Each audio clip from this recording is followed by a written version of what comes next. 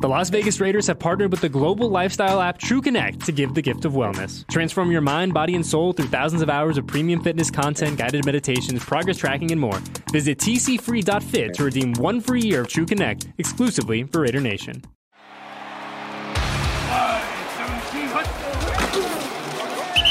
You're listening to the Raiders Podcast Network, your official home for all things silver and black.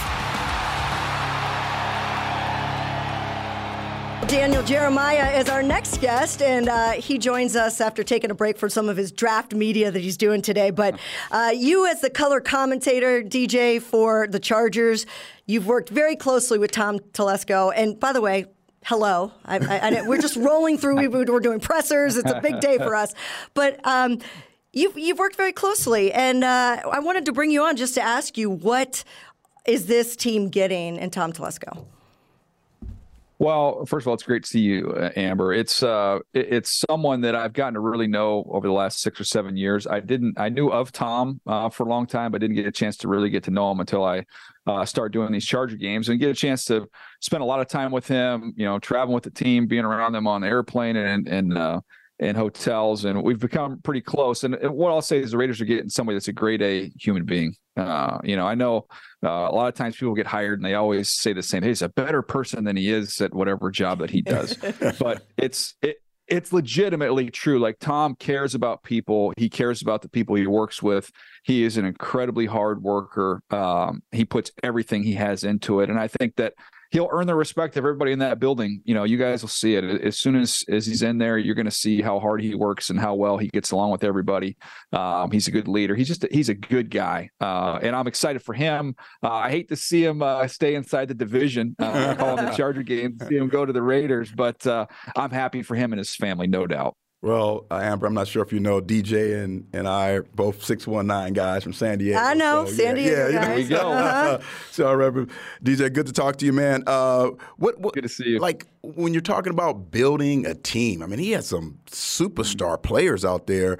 What does Tom Telesco kind of team roster look like? Well, first of all, he's been able to identify the most important position, which is the quarterback position. Now, when he got to the Chargers, Phillip Rivers was in place. But then, every year doing your homework on quarterbacks and try and find that next guy. And, you kind of look where the Raiders are positioned right now. Aiden O'Connell did some nice things last year. He's going to have to decide, is this where you want to move forward here? Or do you want to try and identify somebody potentially in the draft or free agency? But from his time around Peyton Manning with the Colts to his time around Phillip Rivers and then Justin Herbert, he knows what it looks like to find, that right quarterback. So that's where it all starts with team building. And then after that, finding impact players, throughout the draft, finding guys that are playmakers. He's been able to do that at all different positions. So look, everybody that does this long enough, you're going to be able to pull out a player here, a pick there, and say, man, you like to have that one back. But that's true for everyone. But I think he does have an idea of how to properly build a team. And the teams he's been with have all been built through the quarterback. So I would think that's going to be the first order of business. When you look at his draft strategy versus his free agency strategy, which you've historically seen from him working with him, how does that balance usually work out? Well, I think they've tried to use both avenues. The offensive line, if you go back and you watch that division, if you go back 3 or 4 years ago, towards the end of Phillip Rivers' career, the offensive line had kind of fallen apart. They had a real dominant group during the years where they were really rolling. When the earlier portion of Phillip Rivers' career, then the offensive line talent had a little bit of a drain.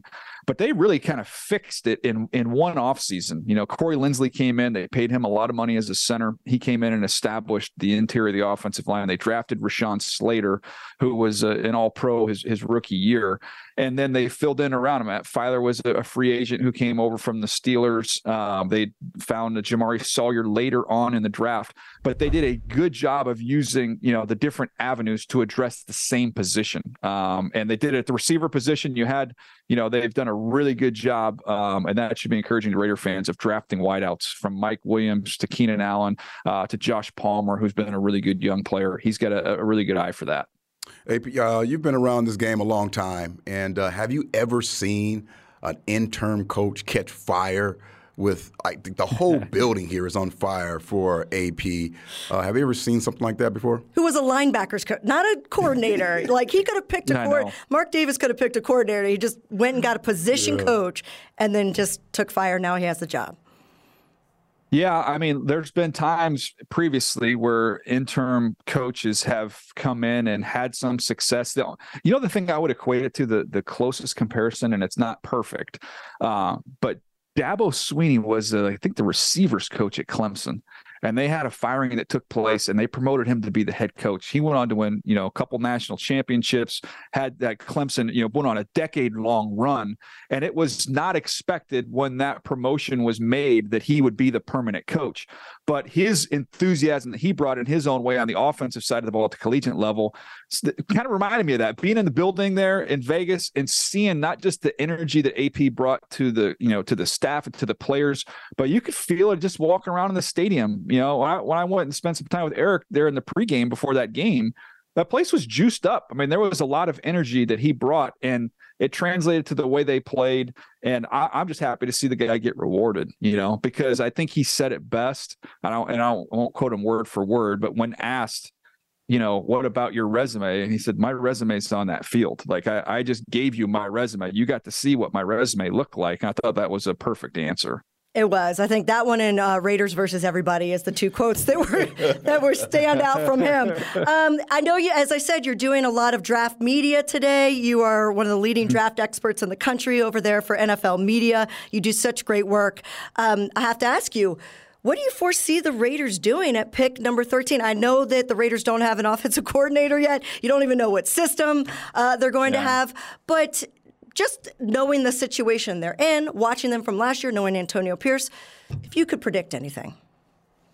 I would predict, let's just say offense. Can I just do the vaguest, easiest way to do it and say this defense is in pretty good shape? They can add to it.